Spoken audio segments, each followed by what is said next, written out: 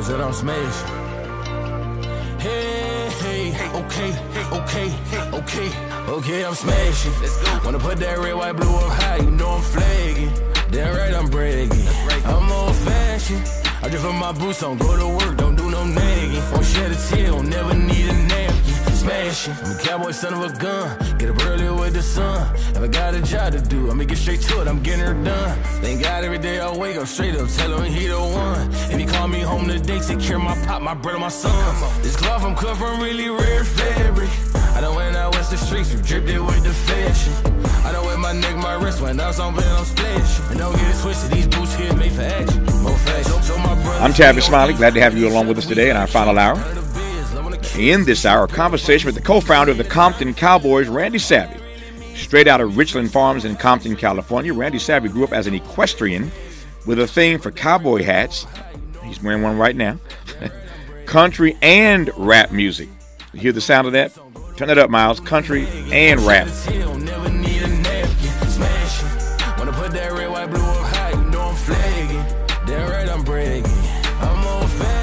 These days, he's the king of what's called street country. Street country. We'll talk about street country, his collaboration with Dr. Dre, and I ended up opening the 2022 Academy Awards show. And if I know Randy, we'll also talk about combating stereotypes and inspiring self-sufficiency in the black community. I am pleased to welcome in studio Randy Savvy. Randy, how you living? I'm well, man. I'm up. I'm on the hustle, man. It's a pleasure to be here. We in L.A., and it's a good day, man. It's good to have you in L.A., and as Cube said, it's a good day. I ain't had to use my AK. Hey, right. At least not yet. Not yet. Not yet. But I'm glad to have you in, though. So I want to give the audience a little taste of your sound. As I mentioned, it's called Street Country. So tell me about the sound. Tell me about the collab, and then we'll jump from there. Yeah, man, street country is my thing. I grew up, my dad was a big fan of gangster rap. You know, I'm an early 90s kid. I remember riding to work with my dad. He used to be bumping all the NWA, Tupac, and Snoop Dogg and everything. But funny enough, also being a cowboy as a kid, a lot of times, you know, when we got to whether we was on our way to the rodeo or some sort of trail ride or whatever, when we got to those places, it was always country music playing. So it was Alan Jackson, Reba McEntire, all this. So that was the two genres I really grew up listening to, was straight up gangster rap and then straight up country music. And it's funny that two things, at least at first glance, and you can unpack this for me. At first glance or at first thought, I couldn't at least think of two things that seemed to be more disparate. Right. Does that make sense? Absolutely. Yeah. And I talk about that a lot, how those are seemingly distant worlds. But when you really break it down and get into it, they both have the same core ethos, which is just about like being proud of where you're from, not taking no crap from nobody, just having just being a human being and wanting what's right for you and your life and your people.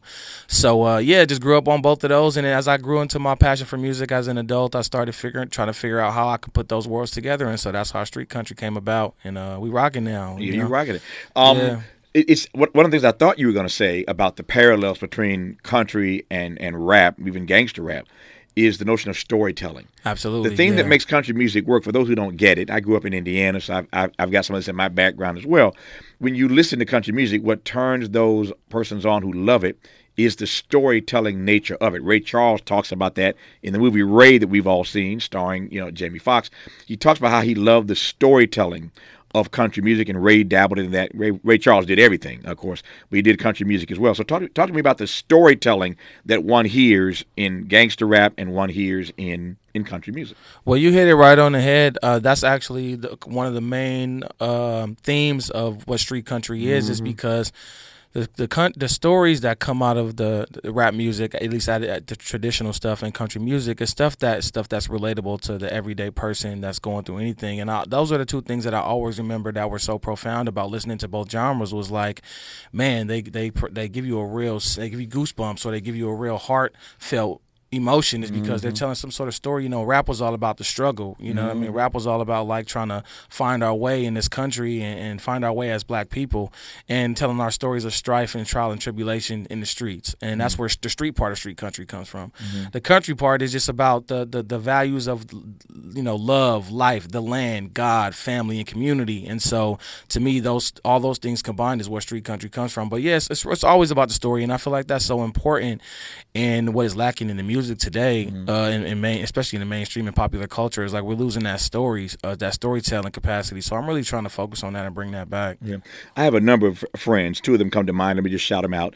I think of Glenn Turman, the great actor. Glenn Shout Turman. out to OG Glenn. There you go. OG. You know Glenn, your great black cowboy. Absolutely. I think of my friend Mike Mann, who's the chief engineer at the station that Stevie Wonder owns in Los Angeles, KJLH. Mike Mann, a great black cowboy, sings and does all kind of performances. So these guys are friends of mine, and so over the course of my career, I've had any number of conversations with them about black cowboys. And of course, as you know, there were so many black cowboys back in the day that we don't know anything about. We don't see movies about them. We don't see books written about them. But there were, just like there were a bunch of white cowboys, there were a bunch of black cowboys. And when we come forward, I want to talk to Randy Savvy about in real time growing up as a black cowboy. As I mentioned, he grew up as an equestrian in Compton, straight out of Richland Farms. And so he's the co-founder of the Compton Cowboys. We'll talk about that, his equestrian life, and then get back to the music, his collaboration with Dr. Dre, how he ended up opening up the 2022 Academy Awards show. A lot to talk about as we talk about street country with Randy Savvy on Tavis Smiley. For all the freedom-loving folk, this is Tavis Smiley. I feel like freedom. More honesty than you can handle. More empowerment than you can imagine. You're tuned into Tavis Smiley. Our co-founder, our guest, I should say, in this hour is the co-founder of the Compton Cowboys, Randy Savvy, straight out of Richland Farms in Compton, California. Grew up as an equestrian, and I am delighted to have Randy Savvy in studio with us in this hour.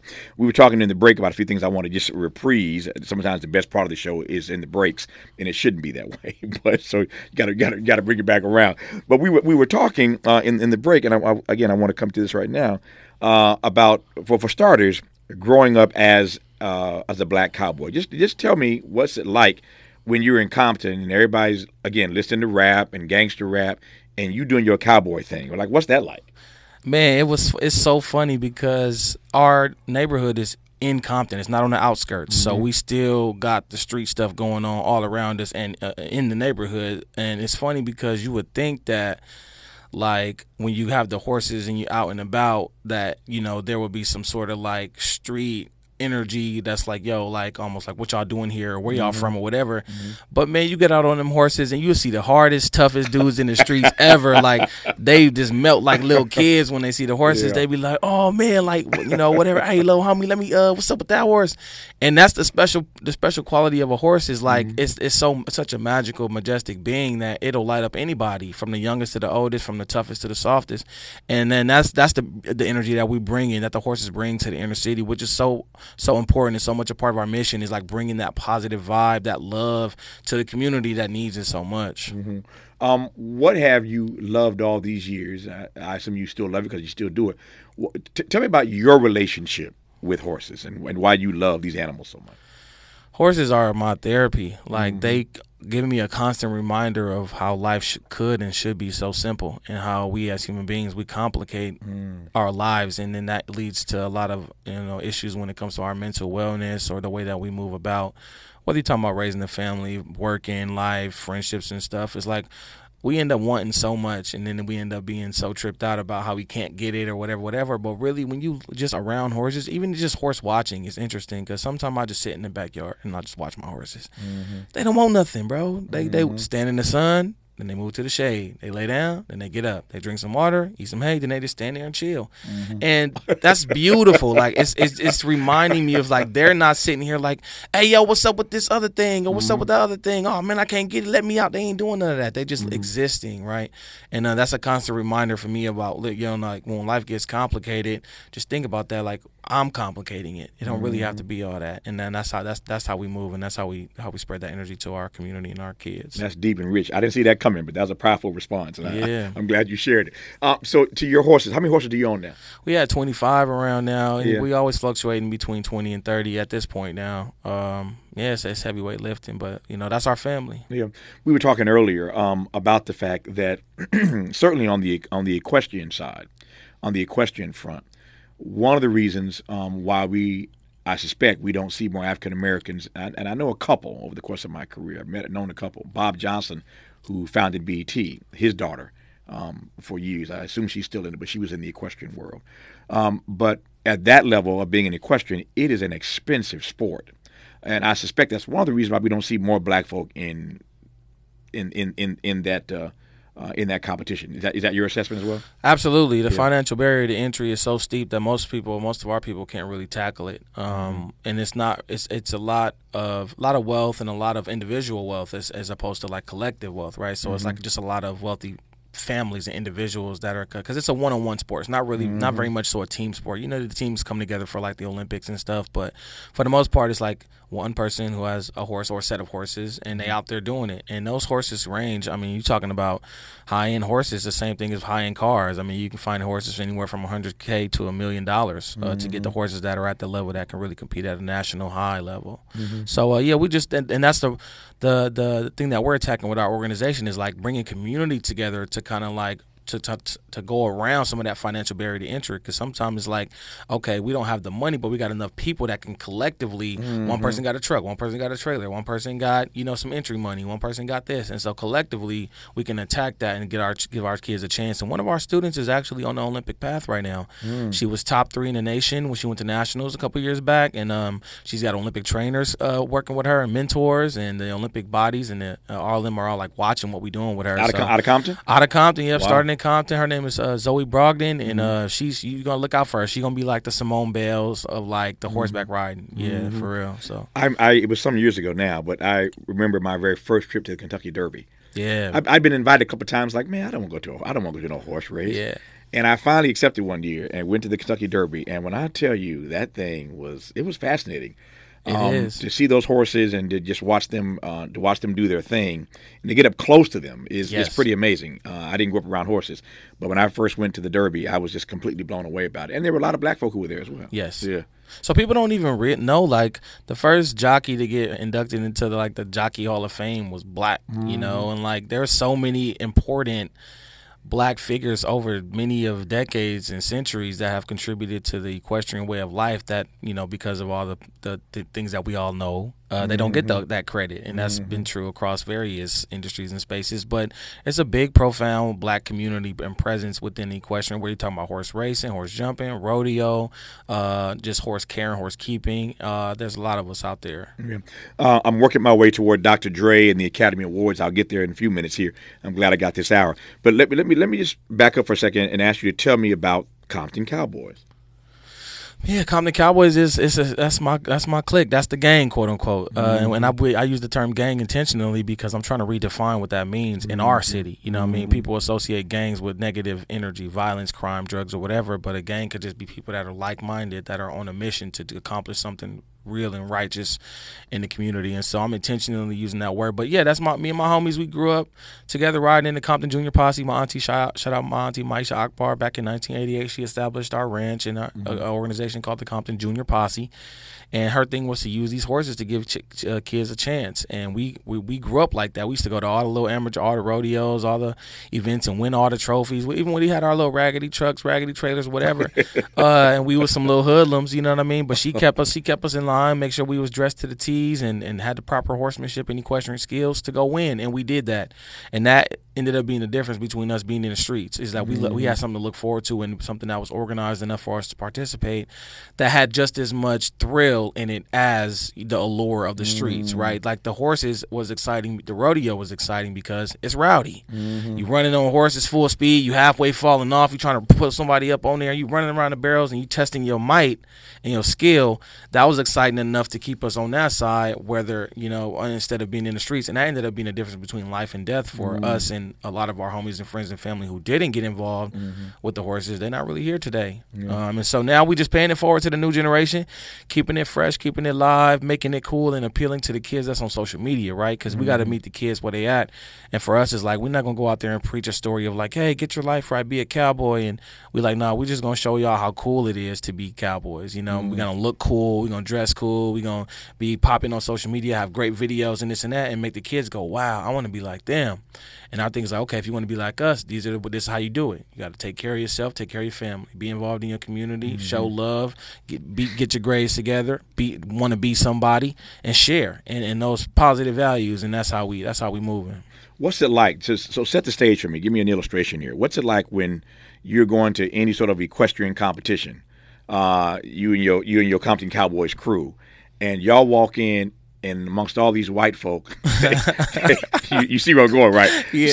So what's that like when y'all pull up? Oh man, it's the craziest thing, dude. It's like, and it been like this since we was kids, so we accustomed to it right now. And we intentionally, like, our whole aesthetic is like being in all black, because it's like black for the people. It's like, you know what I mean? And so we dressed in all black. We pulling up our trucks and trailers all black. We got the horses, and as soon as we pull up anywhere, man, we intentional. We got our music blasting.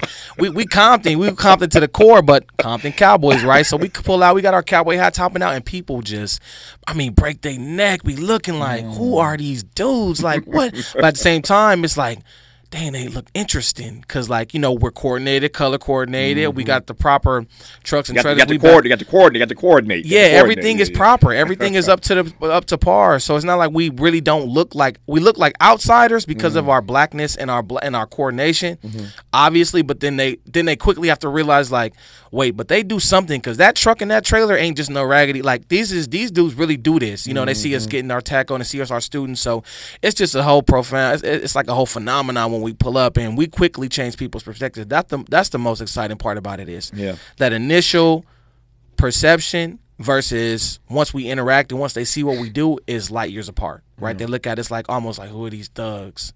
And then we really show out. We really ride these horses. We really win. We really do well. We articulate ourselves. We speak proper, and we do our thing. Then by the end of that, they're like, man, I love y'all. I love what y'all doing. Keep going. You know what I mean? And that's what we're trying to bring to this nation, is like just communication and getting through the visual and getting to, like, really connecting with people and showing love in that way. Everything that black folk do, we bring a certain style and flair to it. I don't care what it is that we touch. We bring our own style, our own flair, and it makes everybody back up when they see how we do what they do. Right. But we do it differently, and let's be clear, we do it better. Right. And so I don't care if that's fashion. Right. I don't care if it's music. We were talking about Fashion Week the other day and modeling. When black women finally got on the runway, the way women can't anybody walk a runway like a black woman walking a runway, 100%. Right? So when we do stuff, we bring a certain style, certain flair to it. Define for me what that's like with black folk and what you do, and how y'all just do it differently than all the good white folk. Yeah, man. I think it's just like, the way we grow up in our music and our culture and our lifestyle is like, we just an energetic people, you know what I mean? This goes back to, tribes, and this goes back to, like, the native folks of, like, Africa, and, like, just the way that the culture and our energy just flows, you know what I mean? And so we just bringing that, we try to stay true to who we are, and what we bring to this space is, like, we're not going to assimilate or accommodate other people's comfort, you know what I mean, to make sure we try to fit in. No, we're going to show up as ourselves every time. So whether that's talking about, like, oh yeah, I'm gonna wear the cowboy hat, but I'm gonna throw these shades on and put my necklace on too. You know what I'm saying? Or yeah, I'm gonna pull up with my truck, but I'm gonna have 12s knocking in my speakers, and we gonna be bumping this music. You know what I mean? Or I'm gonna wear the cowboy jeans, but I might have a little bit of, I might cut them a little different. I'm gonna wear the boots, but I'm gonna shine them up. Whatever it is, like you said, we're gonna bring that extra flair to it. And I think, it's actually been very well received, which has been a beautiful thing, I must say. In that world, it's very white, very elitist for the most part, and you would expect some hardcore racism or some hardcore pushback for what we do, but I think that's the special quality of, like, how the horse connects people, and that's what our mission really is to bring humans and horses together for the greater good. And the horse is that X factor, and once people see that you actually got a love for the horse, it transcends all of those cultural and social boundaries. Now we all become a family on it. So we've been very well received, and I'm excited about that. But we're gonna bring the swag every time.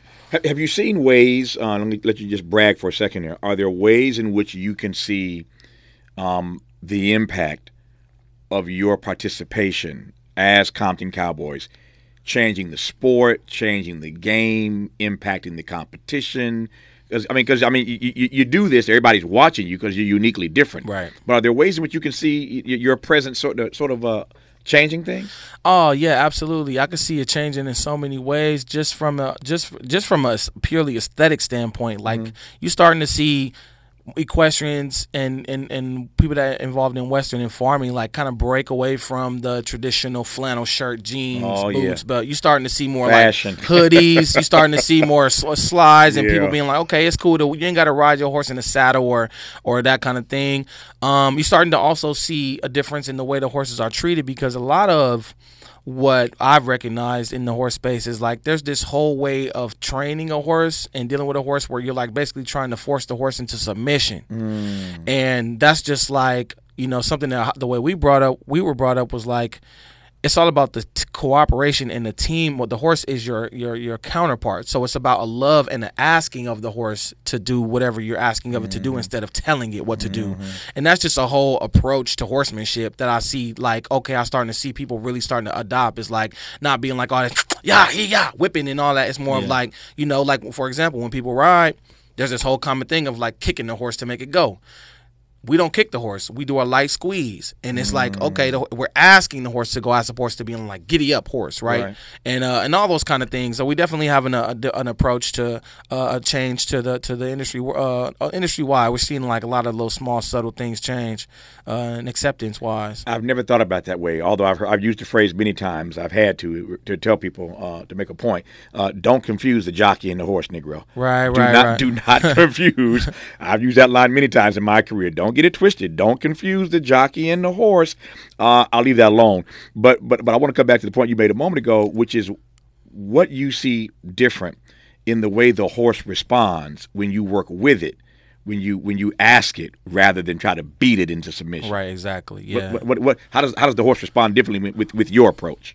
It's definitely a more appreciative, it's more of a loving relationship. And the horse, I mean, when you are a horse person, you can tell when your horse is excited to see you and excited to do whatever y'all doing versus, oh, I'm just obeying commands. Oh, here he coming. You know what I mean? Yeah, you know what I mean? Because, like, you'll see, if you go to a lot of these businesses, a lot of these ranches where it's just like, whether you're talking about the horses that are for the Hollywood production movies or the horses that are for, like, these trail riding businesses where you can pull up and pay some money on a ride, those horses, the energy, you can see it. Like, they kind of look like beat. You know what I mean? They look kind of tired and beat. But people always comment when they come to our ranch, wow, y'all horses are so calm and healthy. They just look like full of love. They're excited. When people walk up, they come up to you and want to see what you're doing. And they're not just standing off in the distance like, oh, my God, here come another human. You know what I mean? And that's the way that we treat our horses, and it definitely shows. His name is Randy Savvy. He's the co-founder of the Compton Cowboys, straight out of Richland Farms in Compton, California. Loves cowboy hats, loves country and rap music. When we come forward, we'll get back to this conversation about street country, his collaboration with Dr. Dre, and how he ended up opening the 2022 Academy Awards. Our guest on Tavis Smiley right now is Randy Savvy. From the Mert Park with love, this is Tavis Smiley. Helping to make you the most knowledgeable person in your circle of friends. This is Tavis Smiley.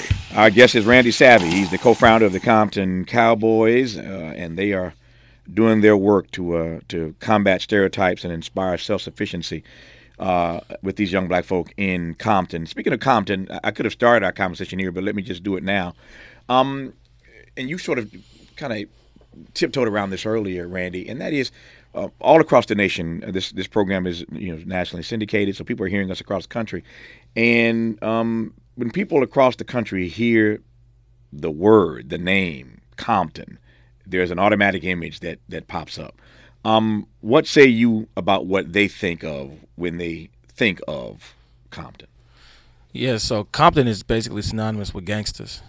Like, and it's just an unfortunate reality because NWA's whole mission was totally misrepresented by the powers that be in the media, and they spun it to be all about, like, anti-establishment, like anarchy and this and this and that. But really, it was about just fighting for your rights and representing where you come from and wanting people to do the right thing. You know what I mean? F the Police was not an anarchist song. It was about rights, civil rights.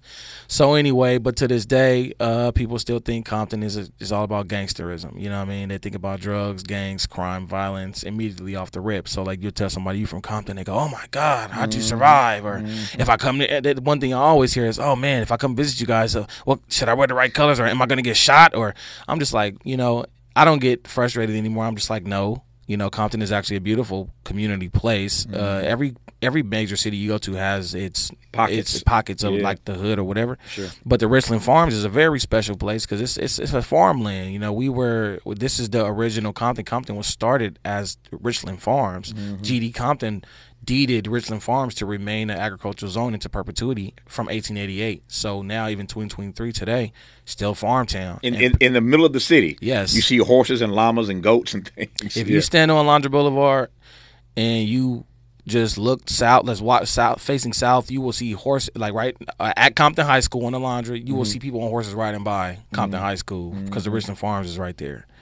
It's still a special place today. So what we're trying to do now is like redefine what Compton means on the world stage. It's like we want Compton, we want people to hear Compton and think, oh my goodness, community, you know, cowboys, the land, farmers, love and light and swag, you know what I mean? So that's what we working at every day, and it's working. I mean, you hear it now, like we wear our stuff, we go I was all over the nation last year, and I go to a bunch of different cities for different things, and they see Compton Cowboys and they get excited. They go, oh my God, I love you guys, Compton, I can't wait to come there, as opposed to being like, oh man, Compton, like, oh, I'm gonna go there. Well, you know, it's a whole different image now that we working on, and we just going, that's our life, that's my life work, is to continue to do that. Yeah, there are a few things more disturbing and disappointing than to walk into a space and have people judge you based on where you're from the moment you walk in the room, on what they think of where you're from. Yeah, and on some level, the streets, and there's a very Compton energy that is pretty like normal and standard for anybody from Compton. We do have a toughness to us, a grit to us, a pride to us, and people from Compton can always tell when somebody's from Compton because they got it in their voice and they got it in their swag, and so we adopt that. We proud of that, you know what I'm saying? Because that was the whole intention for me to put. Hey, New Yorkers are proud of it. Right? I can tell them. So why shouldn't y'all be? Exactly, and that was the whole intention with putting Compton before the Cowboys. It's Compton Cowboys, right? That Compton come first, and then it's the Cowboys. Yeah. All right, let me pivot. I'm watching my time here. I got a few more things to cover with you in this hour, Randy Savage. I'm glad to have you in studio. Thanks again for coming to see us. Let me shift to the music. We started talking about a street country. What we haven't gotten to is your collaboration with Dr. Dre. So talk to me about that part, as we say. Yeah, so during George Floyd, that whole phenomenon, man, Black Lives Matter really heated up, and I had actually a song in my back pocket that I hadn't released yet that I was inspired to release in the midst of all that, called Colorblind, and it was a song about how the trauma of the streets kind of represents itself in different colors, and how I wish, like, man, you know, it goes, sometimes I wish I was colorblind because those colors bring me down, right? So you're talking about the yellow tape on the crime scene, the white chalk on the ground when they chalk bodies out, the red blood that gets spilled, That's deep. The red and blue lights of the police cars and gang flags, the green money that we all fight over, the black pavement that we all fight over, and so I had that in my back pocket, and I was in the midst of trying to figure out how to get that out, and then randomly, like got a call from Dr. Dre. Like, this is like some divine intervention. He's like, man, I love Compton Cowboys. I've been hearing about y'all. I've been wanting to get with y'all. How can I help you? I was like, man, you know, all this other stuff. I was like, I do have music as well. And he was like, let me hear it. He heard it. He hit me back like, bro, this is the joint right here. Like, come to the studio. So I went to the studio, man, and he helped me within, like, you know, at first it was just like a singer-songwriter, very stripped down guitar and some and you know, some vocals or whatever. But his team, they turned it into like this brilliant work of art, like very complex but very like artistic thing within a matter of like an hour. And he was like, yo, if you really want to do this music thing, you really have a shot, because you really have so much potential in this song. It's really it. So we put that out. The Recording Academy acknowledged it, and they enshrined it in the museum. And I got to do a whole showcase about that whole thing. And that's what got me going into my career. The street country energy kind of evolved from that. So shout out to Dr. Dre, man. And I love what he's doing. I love what he's doing in the city of Compton, putting money into Compton High School. And he's really Compton's very own, you know, very proud. Just give me a sense of what it's like being in studio with him. So much has been written about Dr. Dre, and the one thing that is undeniable is that he knows what he's doing in a studio. He knows his way around a studio as a producer. Everybody acknowledges that. What was that experience like working with Dre in studio? Dr. Dre is definitely a music's person. Like, he's a real passionate. Like, he still loves music as much as he always did. Like, you would imagine by this time in his career, he got so much going on. Like, the music would kind of be like a backseat thing to like big business ventures and community stuff. But man, he like a kid in there still. You know, he like a kid in the candy store in there, man. He loved melodies and sounds and technical perfection and all that. And so he's all about getting it right, but he still really much enjoys the process. And that's what I appreciated the most, was like his joy for the process, but also his perfectionism. And that's how you get brilliant music out of out of him every time. And he has a great team. Obviously, his studio is state of the art, so you're working in like world class space, and it's just amazing vibes all the way around, and that's why he's able to do what he does. It's one thing to grow up loving gangster rap and loving country. It's another thing to know that you were gifted in that space, that you could be an artist yourself. When did you realize that part? Oh man, that is a great question. I think I realized it early on. When I was in college, I started kind of messing around making beats, and then I couldn't find enough people to rap on my beats, so I started rapping on my beats. And I remember doing my first recording and listening to it back, and I sent it to one of my homies, AD, who's also a Compton rep, and he was like, bro, you know, and a few other people around me, they was like, bro, you actually could rap. Like, you actually could do this. So I was like, dang, I really can. So, and it's also just being a college kid and always being in school, like my understanding of vocabulary and all these grammar techniques and stuff, I was like, man, I could really do this. So I think I noticed it early on. It's just been about now just kind of harnessing it down into a particular sound and vibe that I want to present to the world, which I'm still trying to figure out. I'm still trying to get bring the best of what street music has to offer and the best of what country music has to offer into the same pot, right? And that's been an experiment because, again, you talked about it earlier, the seemingly distant worlds of hip-hop and country, they are far apart from each other. You know, hip-hop and West Coast gangster rap is based in L.A., and then, you know, the country is based in Nashville. So I'm back and forth all year round trying to get everybody to work together.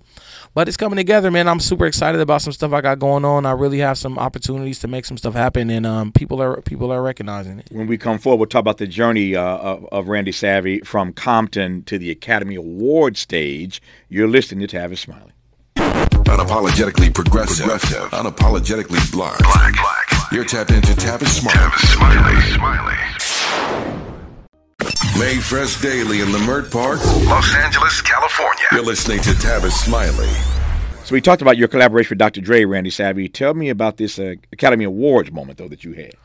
Yeah, so last year, man, I was just chilling one day, and I got a DM from Beyonce's publicist saying that she didn't reveal what it was at the time. She just was like, hey, I got this really big moment for a really big star to open the Academy Awards. And you guys were specifically requested to help handle and produce the moment. Like, would you be interested? I'm like, yes. We dived into it. Next thing you know, I'm pulling up. We doing all the whole thing, filming. I put my students. I had to find a horse, find some kids that could ride in this moment. And it was in Compton for they were highlighting the movie about Serena and Venus Williams. That's right. They were paying a special tribute to that. And so it was in Compton. And so they wanted the Compton Cowboys to kind of help usher in. You know, Beyonce's from Houston, so there's always a whole equestrian and cowboy kind of thing going on. So I did this whole thing, got the horse, got some students. I watched it. They filmed this whole thing in Compton, and next thing you know, it was like, yeah, this is for Beyonce for the Oscars. And I was like, are you kidding me? So it ended up being the opening moment of the Oscars of last year. That's right. The Academy was my students walking down the street through Compton. One of them was on a horse that was my friend's horse that I sourced and produced. So this whole moment, and I'm sitting there like, bro, I just produced a moment for Beyonce in the Academy Awards. Like, wow. And then they obviously, beyond the moment, like they made sure they were involved. They donated back to the organization. They helped cover like feed for a quarter. Like, it was a whole beautiful situation. And then that was just one of the moments where I was like, man, this is what I'm doing is really like on a higher purpose, and it's really making a difference. No, that's a special story, man. I'm so glad I gave you a chance. You had the chance to share that with us. Tell me about your dad right quick, because you were telling me again, sometimes the best part of this conversation happens when we're sitting here during these breaks. But I didn't know this about your father. Tell me about your dad right quick. So my pops is Hood. Shout out to my dad, Lewis Hook. He's actually my business manager right now for Compton Cowboys, but he's actually a Harvard MBA, and him and my aunt were the first two that actually came down to Compton to start this kind of like our movement in 1988 and start our ranch and all this stuff. But my dad, man, you know, he's like early 80s class of, you know, like I think 82 at Harvard. And you know, when he was done, my dad's from the projects in Harbor City, man. Boy pulled himself up, grew up single mom, pops, you know, gone and just like out in the world. And he pulled himself up, got to Occidental College, and then got to Harvard. And then after Harvard, he was like, man, I'm going back to the hood where the kids need a role model, because he grew up without no pops, and he realized how much that affected his life and those around him. So he chose to go to Compton. He chose, while all his other homies that was coming out of Harvard, black men, it's only like maybe a handful of them but at the time, men, probably 5, right? Yeah. They all, and shout out to them. You can't knock people that want to live a better life and safer neighborhoods, better schools or whatever. They all in, Brentwood, Bel Air, whatever, the West Side. Back then they called it the West Side. And my dad was like, no, y'all don't get it. Like, I'm going to show y'all what I'm doing. I'm going to go to Compton. All his homies was like, man, you going to Compton? You crazy. You don't got to live over there. It's the hood over there. My dad was like, no, it's a purpose. It's bigger than me. So, now you fast forward to 2023, and my dad got young black men leading a movement in the community, putting Compton on the world stage. And his homies from back then is calling him now, like, Big Lou, I see what you did. I understand it. And it gets us really emotional because, like, my dad knew the risk of moving there, but he did it anyway because it was what he was called to do. And we making it happen. So it's a very proud thing for our family, for sure. Shout out to Big Lou. Shout out to Big Lou. When we come forward, our remaining moments in a conversation that I wish didn't have to end. I've enjoyed this so immensely. Our guest is Randy Savvy. You're listening to Tavis Smiley. This is getting good. Yeah, man. Tavis Smiley continues when we come forward. Let's get back to more of this rich dialogue with Tavis Smiley. About 4 minutes left in conversation with Randy Savvy. I've enjoyed this immensely, talking about street country, talking about Compton Cowboys, talking about opening up the Academy Awards and producing something for Beyonce and her team. Everybody saw that. Now you know who's actually behind it. I assume that must have, not just that, but even prior to, that's just last year. I assume that there must be folk in Hollywood who contact you all, for maybe perhaps training people to ride horses for movies and stuff. I mean, what's your connection to Hollywood beyond the Academy Awards program? Yeah, so funny enough, Hollywood is actually our bread and butter. Hollywood is the engine that keeps the Compton Cowboys going because what my whole thing was like, in order for me to sustain this ranch and be able to feed these horses and run these programs, I got to have some sort of a model that flows and brings income into the base, right? So Hollywood, like filming is our bread and butter. We get paid to do all kind of cool brand ads and stuff. So I've done things like train Daniel Kaluuya for the Nope movie. Shout out to Daniel and his whole team. Tons of brand ads, tons of like big commercials and stuff. And that's actually what helps us fund our ranch. So, shout out to Hollywood. I mean, we on strike right now, so we hustling right now. It's a strike right now, but hopefully we get the engine back going and get the hustle back going so we can keep feeding these horses. 25 horses is a lot of work, man. Yeah, that's a lot of hay. Yeah, a lot of hay, man. Big rig. We ain't doing no small trucks. We doing 18-wheelers, double flat. I ain't mad at you. Let's close by talking about your book. Yeah, man. So shout out to Walter Thompson Hernandez. He actually did an article on us early on in like 2018, just about just because he's from the area and he was the first kind of like young reporter of color at the Times in the room, and they asked him to do a story that represented his community, and he chose our story. So we got a nice little lead in off the front page in the New York Times and had a whole page in color in there, and that actually spawned the opportunity to get a book deal and stuff. So he spent like 3 years with us, man, just like chronicling our stories, understanding our passions, our pains, our dreams and hopes, and he put it all into a book. He kind of chronicled the members and gave everybody a space to express what it is they wanted to express. And so that book is available now. It's via HarperCollins. Shout out to HarperCollins and William Morrow Books. Great team over there, and it's Compton Cowboys, a new generation of cowboys in America's urban heartland, written by Walter Thompson Hernandez. No, congrats on that book, man. You mentioned dreams and hopes. Let me close our conversation by asking you, with all that you've done and all that you are doing, so what are the dreams and hopes? What do you see into the future for Compton Cowboys and the horses and the equestrian center, all the stuff you're working on? What do you see? Yeah, so Compton Cowboys, our mission is to bring humans and horses together for the greater good. Yeah. And how we manifest that is going to be in the form of, like, I would love to be able to say by the end of my journey that we found a way to develop ranches in inner cities and communities around the world that needed them the most. So, right now we have our ranch in Compton, which we're still trying to fine-tune our business model there.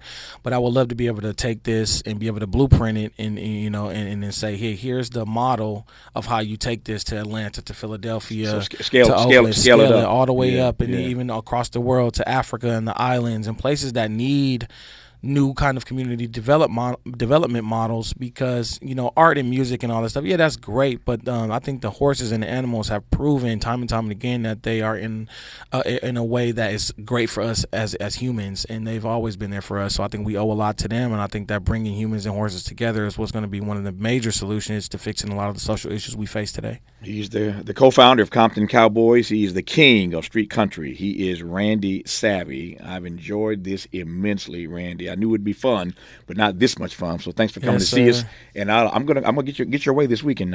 Yeah, let's Check do it. you guys Pull up out, on the man. ranch. Might have to throw you on the horse, man. Get you in the saddle. You might end up coming back to work with a cowboy hat on. Let's do that. I'll see you later this week. My man. Thanks for coming in. That's our program.